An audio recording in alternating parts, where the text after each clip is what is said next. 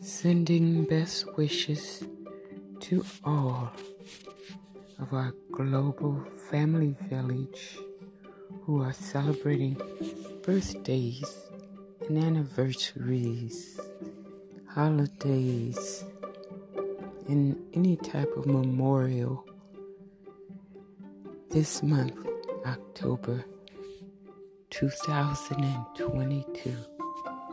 Thank you for listening and supporting the podcast, and for sharing the podcast on your social media.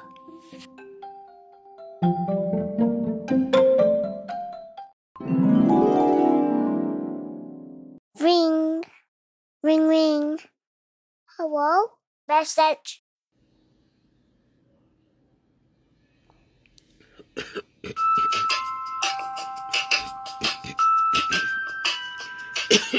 Welcome in, everyone.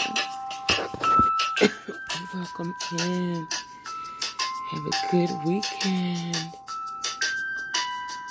$9.5 billion. That is how much money is going out in rebate checks to millions of people across this state starting today.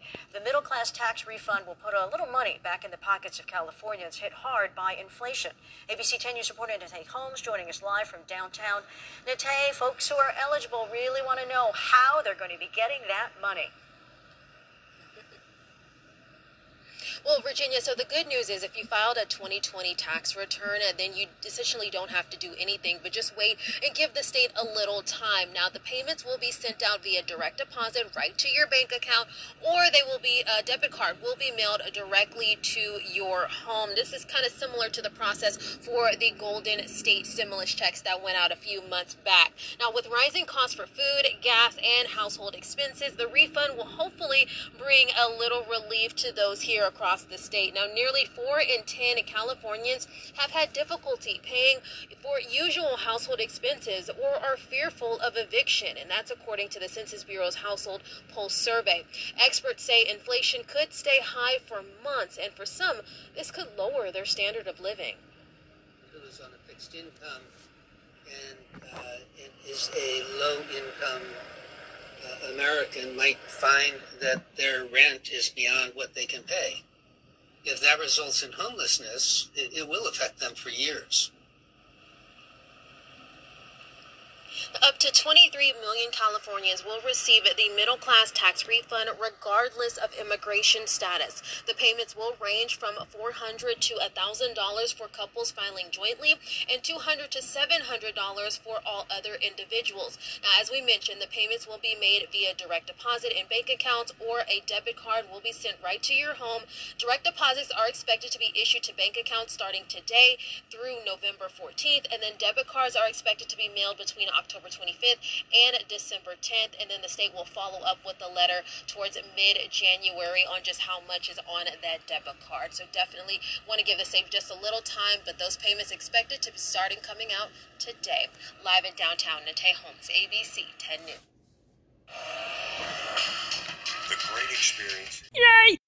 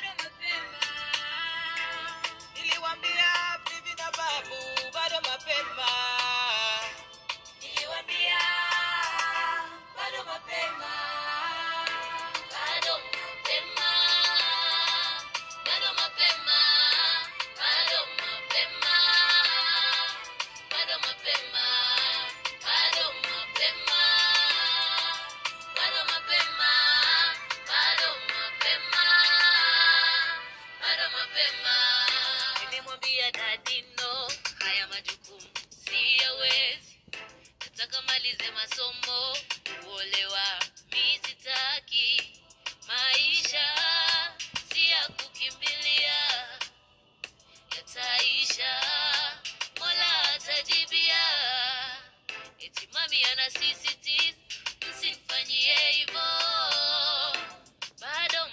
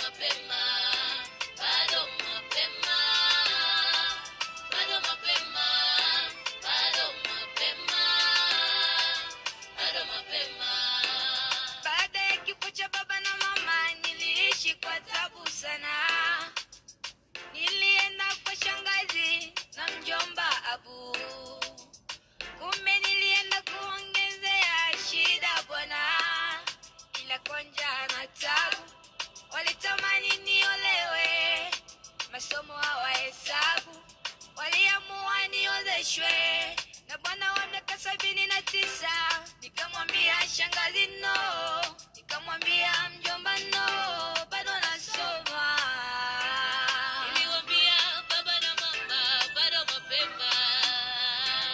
Niliwaambia shangazi na mjomba bado mapema. Niliwaambia bibi na babu bado mapema.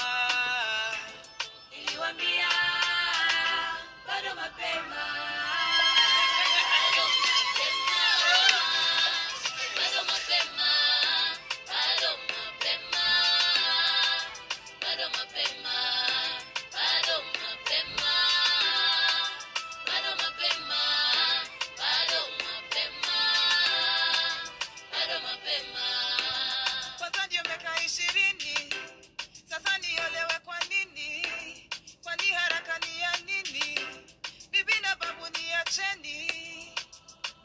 Mwenenu muda hautawadia,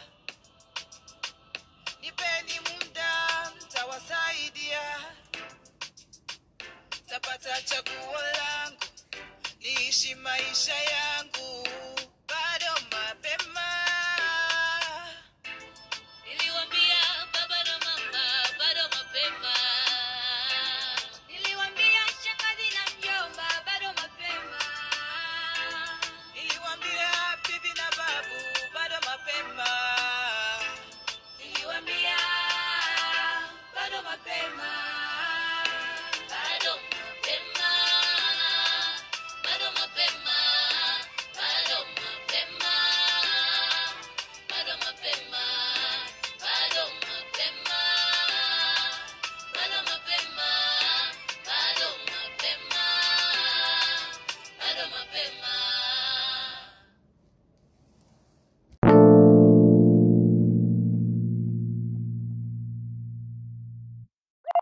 Hello?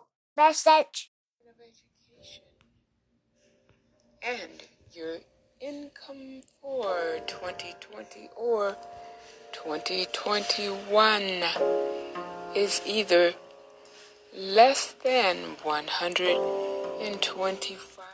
Welcome in, everyone. Thank you for listening and supporting. We're going to get an update on the Biden-Harris Student Loan Debt Relief Program. Their plan for student loan relief. A pre-recorded message. Listen.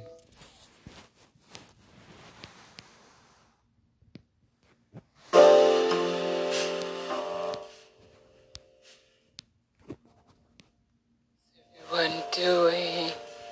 Welcome in. Welcome in, everyone.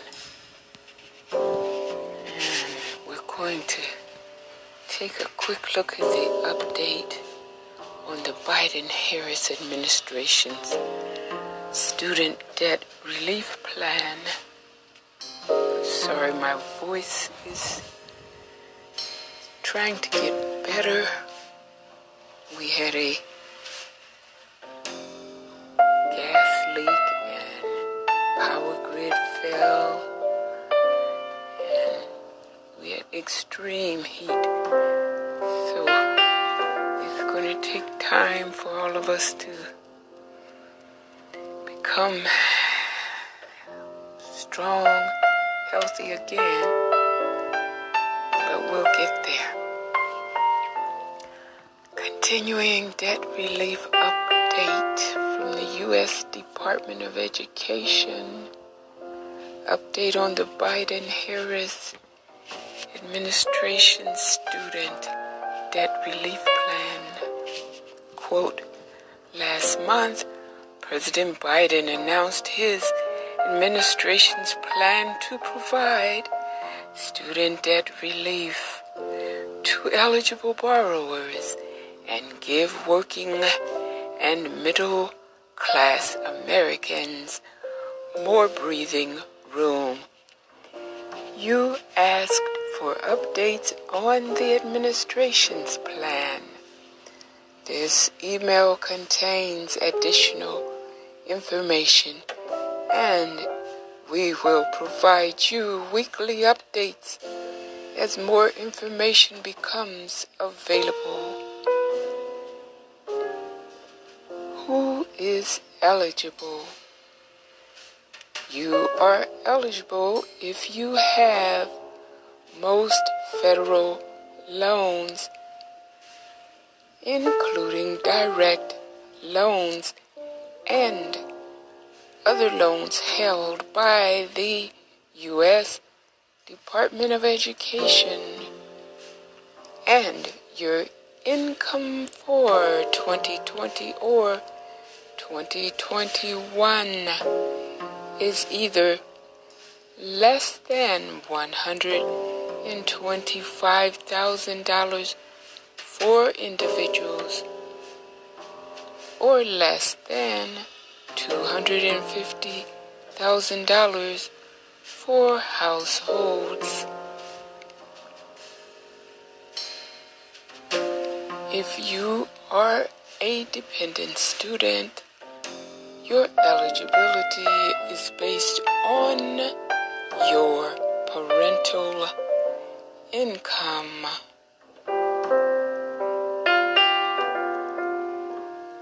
What you might be eligible for: up to $20,000 in debt relief if you received a Pell Grant in college, P-E-L-L, Pell Grant in college. Up to $10,000 in debt relief if you did not receive a Pell Grant. How it will work. In October 2022, the U.S. Department of Education will launch a short online application for student debt relief.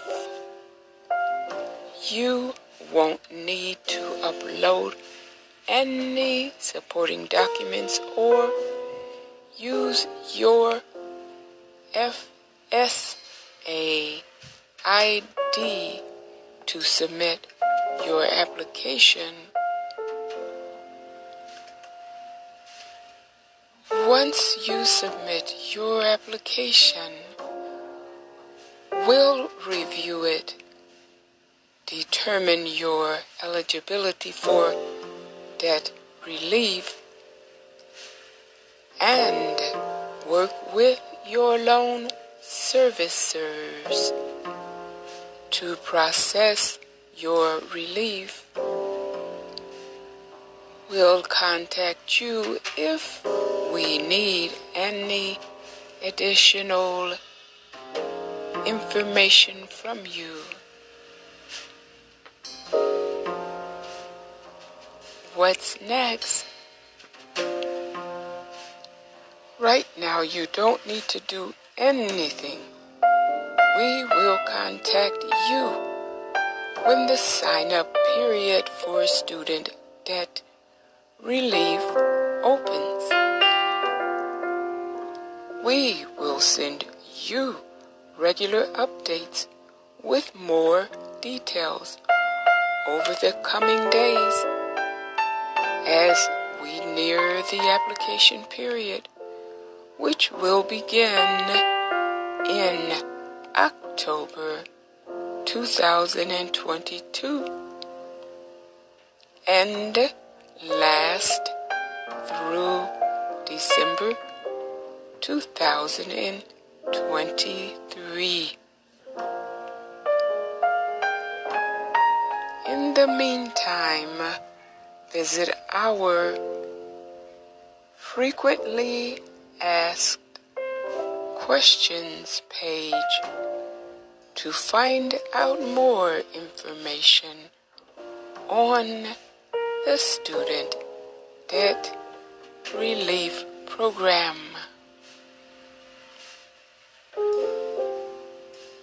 Beware of scams. You might be contacted by a company saying they will help you get loan discharge, forgiveness, cancellation, or debt relief for a fee. You never have to pay for help with your federal student aid.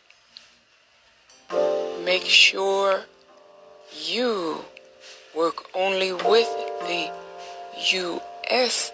Department of Education and our loan servicers, and never reveal your personal information or account password to anyone. Our emails to borrowers come from no reply at studentaid.gov.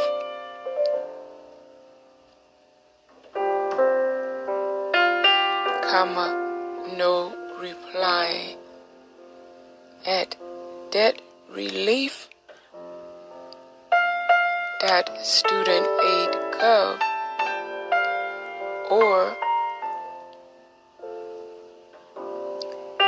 ed.gov at public.gov delivery.com. You can report scam attempts to the Federal Trade Commission by calling 1-877-382-4357 or visit reportfraud.ftc.gov.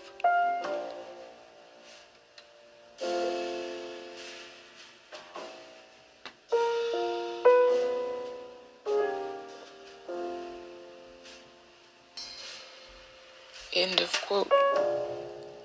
And they are communicating by email. So if you go to studentaid.gov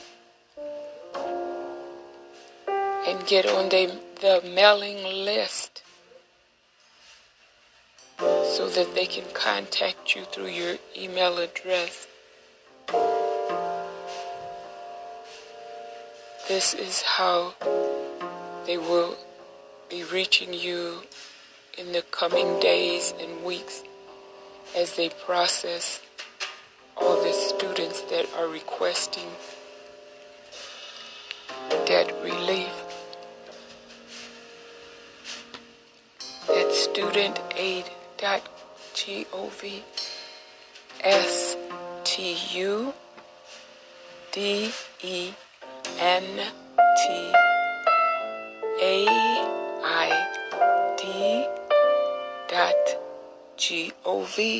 StudentAid.gov, studentaid.gov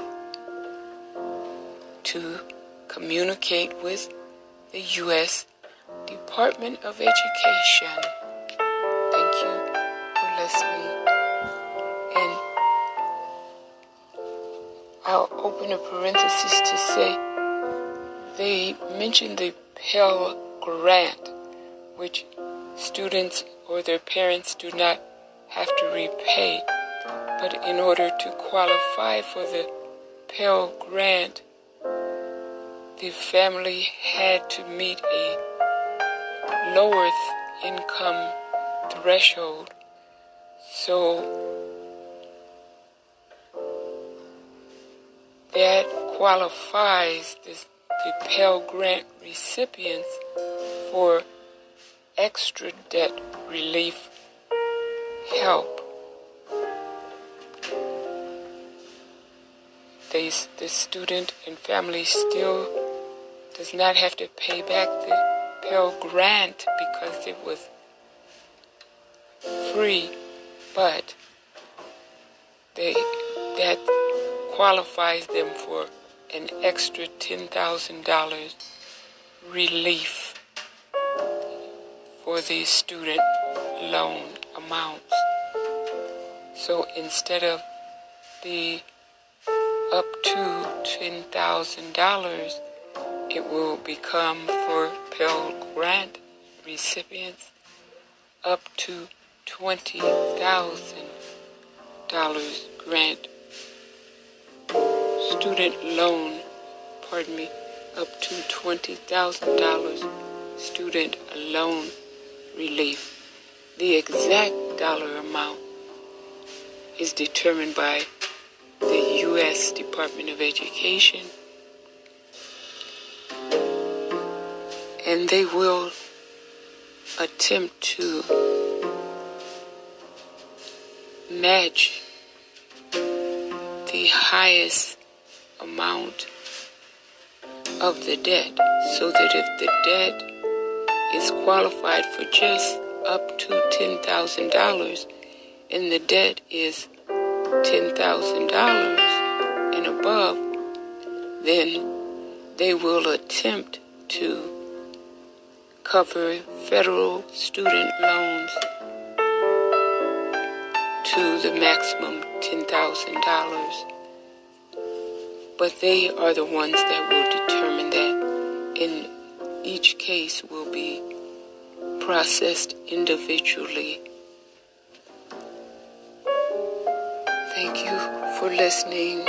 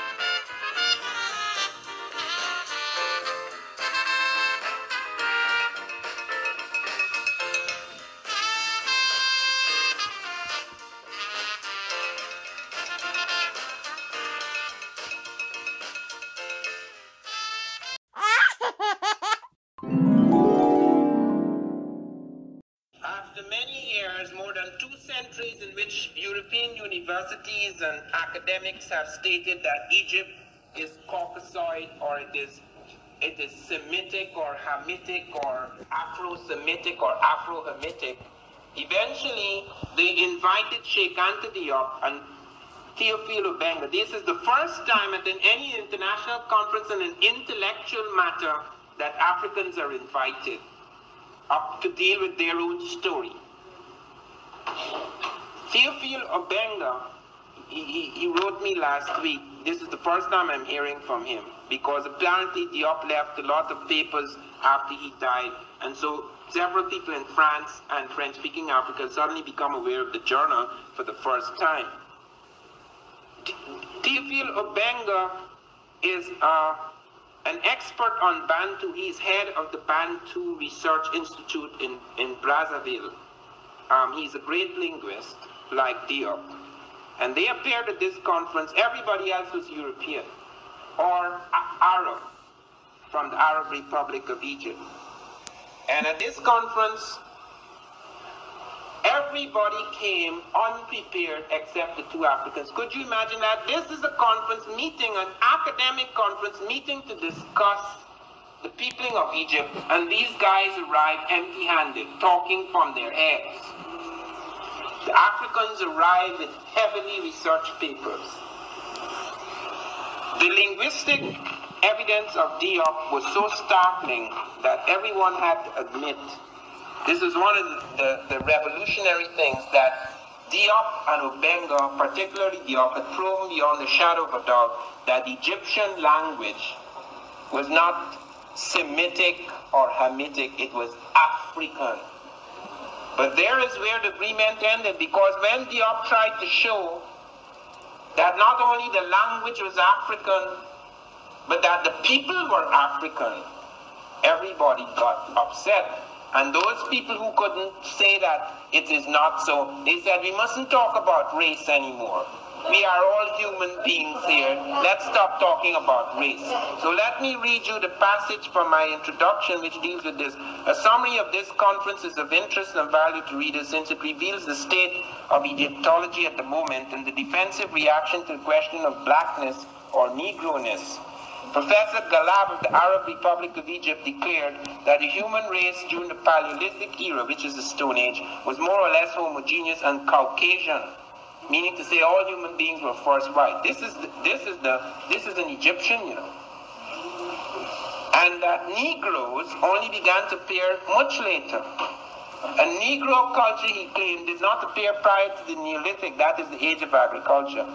Professor De Bono of Malta spoke of a race of pyramid builders coming into Egypt, a race with Libico-Asiatic affinities, without even deeming it necessary to show where on this earth stands the proto-pyramid that this race constructed before it migrated to Africa. How could you have a race of pyramid builders who never built pyramids anywhere else? Several participants, finding it difficult to demolish Diop, decided instead to demolish all talk about race. Professor Saf Soderberg of Sweden, while demonstrating that the majority of Neolithic cultures in the Nile Valley belong to techno-complex of Saharan and Sudanic cultures, said the concept of race was outmoded and should now be abandoned. After he showed that the technology of the early Egyptians is Sudanic and Saharan, which is African, he said, don't talk about race. Race is outmoded, must be abandoned.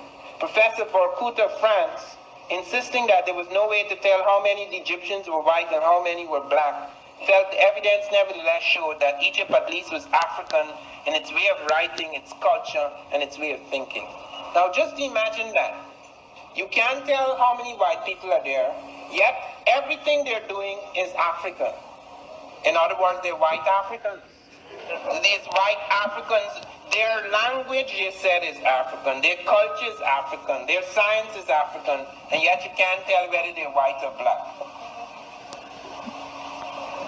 Professor Shinny of Canada said that Herodotus and all the Greeks and Romans who called Egyptians black were merely being subjective like Dr. Diop. Race was not a scientific concept. Professor Mokhtar of the Arab Republic of Egypt said the problem of race was unimportant.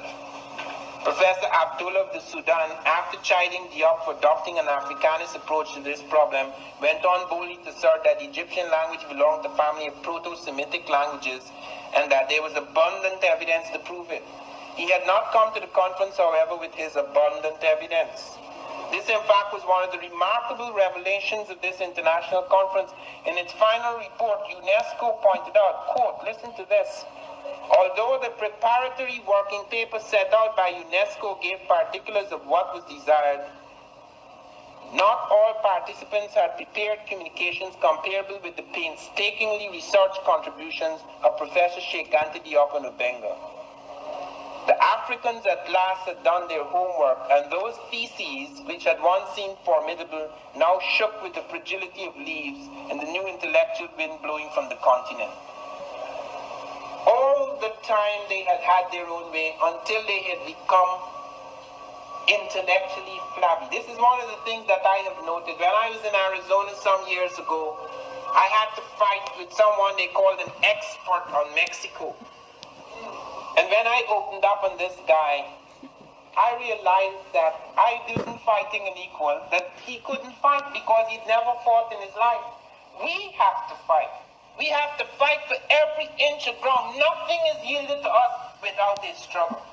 But they always took it for granted, as my mother used to say, they're born with golden spoons in their mouths.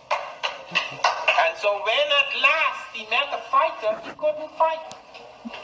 When I started on him, I suddenly realized, I said, animals, when they fight like apes, etc., when they're about to overpower you completely and they realize that you are losing, the ape pulls back. Man doesn't usually pull back. And there is something Christian in me which said, you've got him on the ground now, let him go. And there's something devilish in me that said, let him go, my foot. He has trampled us for centuries. These are the kinds of men who have destroyed us for centuries. They are still destroying us. Our children are being destroyed. Don't let him go. The time has come to kick these people. When the knowledge arises, there is no compromise here because we are dealing with something savage and brutal. It is impossible to become involved in black history without becoming involved in politics.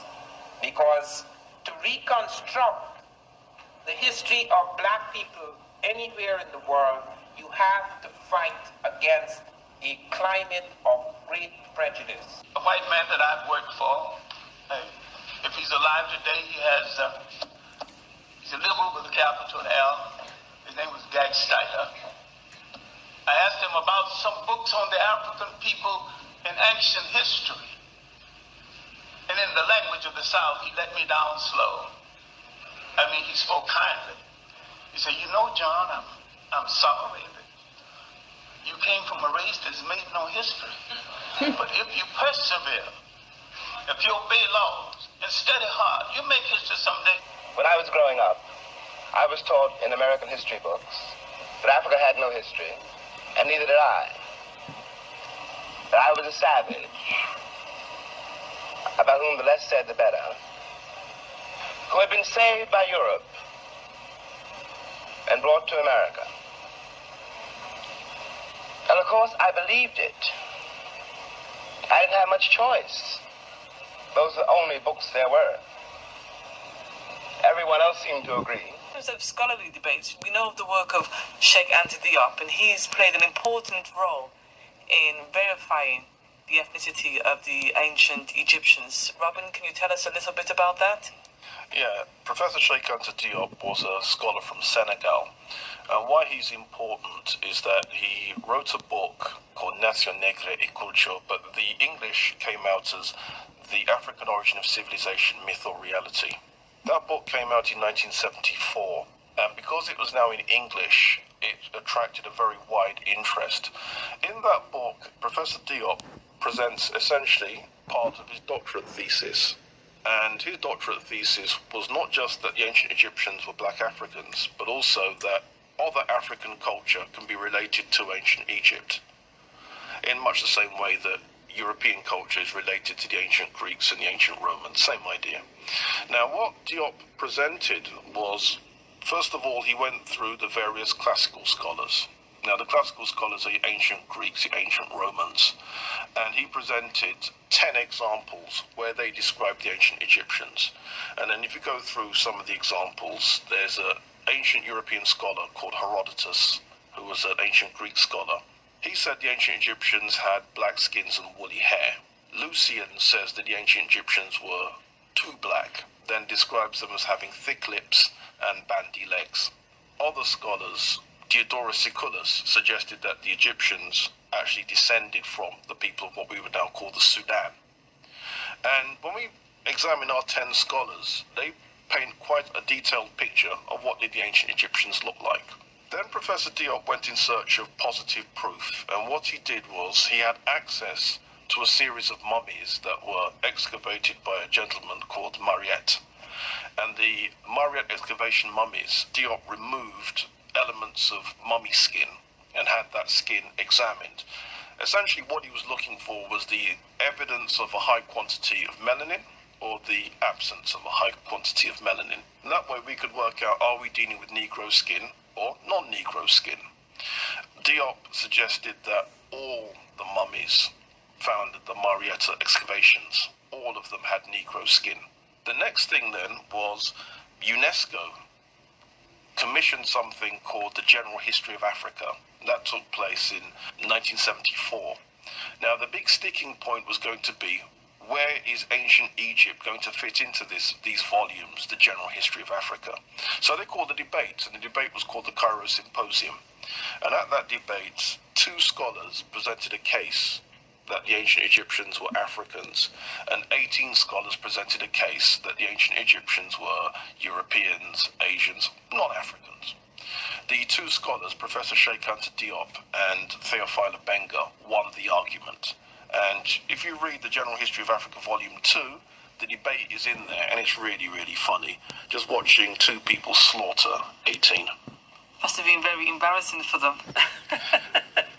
It's been so embarrassing that one would have expected that to be sort of common knowledge and someone to do a documentary about it and so on. But for obvious reasons, none of this has happened. I guess that's our job to do. Indeed.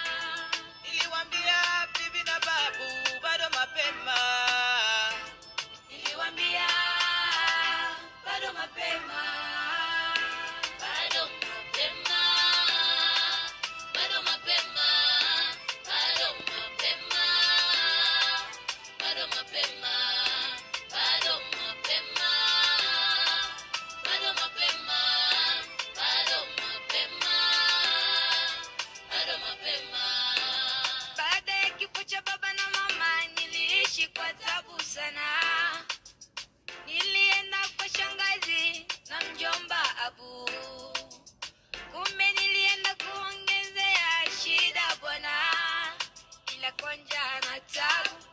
Walitamani niolewe, masomo hawahesabu. Waliamua niozeshwe na bwana wa miaka 79. Nikamwambia shangazi no, nikamwambia mjomba no, bado nasoma. Niliwaambia baba na mama bado mapema. Niliwaambia shangazi na mjomba bado mapema. Niliwaambia bibi na babu bado mapema. Niliwaambia bado mapema. Bado mapema. Bado mapema. Bado mapema. Bado mapema. Bado mapema. Bado mapema. Bado mapema. Kwanza ndio miaka 20. Sasa niolewe kwa nini? Kwani haraka ni ya nini? Bibi na babu niacheni. Mwenenu muda hautawadia. Nipeni muda mtawasaidia. Tapata chaguo langu, niishi maisha yangu. Bado mapema. Niliwaambia baba na mama bado mapema. Niliwaambia shangazi na mjomba bado mapema. Niliwaambia bibi na babu bado mapema. Niliwaambia bado mapema. Bado mapema. Bado mapema. Bado mapema. Bado mapema. Bado mapema. Bado mapema. Bado mapema. Bado mapema.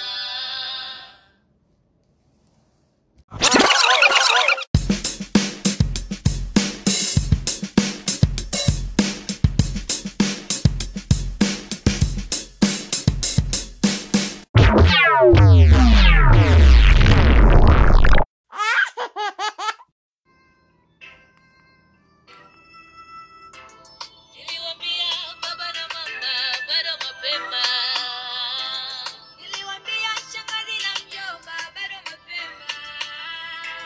Niliwaambia bibi na babu bado mapema. Niliwaambia bado mapema. Bado mapema. Bado mapema. Bado mapema. Bado mapema. Bado mapema. Bado mapema. Bado mapema. Bado mapema. Nilimwambia dadi no, haya majukumu siyawezi. Nataka malize masomo, kuolewa mi sitaki. Maisha si ya kukimbilia, yataisha, Mola atajibia. Eti mami anasisitiza msimfanyie hivyo. Bado mapema. Niliwaambia baba na mama bado mapema. Niliwaambia shangazi na mjomba bado mapema. Niliwaambia bibi na babu bado mapema. Niliwaambia bado mapema. Bado mapema. Bado mapema. Bado mapema. Bado mapema. Bado mapema. Bado mapema. Bado mapema. Bado mapema. Baada ya kifo cha baba na mama niliishi kwa tabu sana. Nilienda kwa shangazi na mjomba Abu. Kumbe nilienda kuongezea shida bwana, ila kwa njaa na tabu. Walitamani niolewe, masomo hawahesabu. Waliamua niozeshwe na bwana wa miaka 79. Nikamwambia shangazi no, nikamwambia mjomba no, bado nasoma.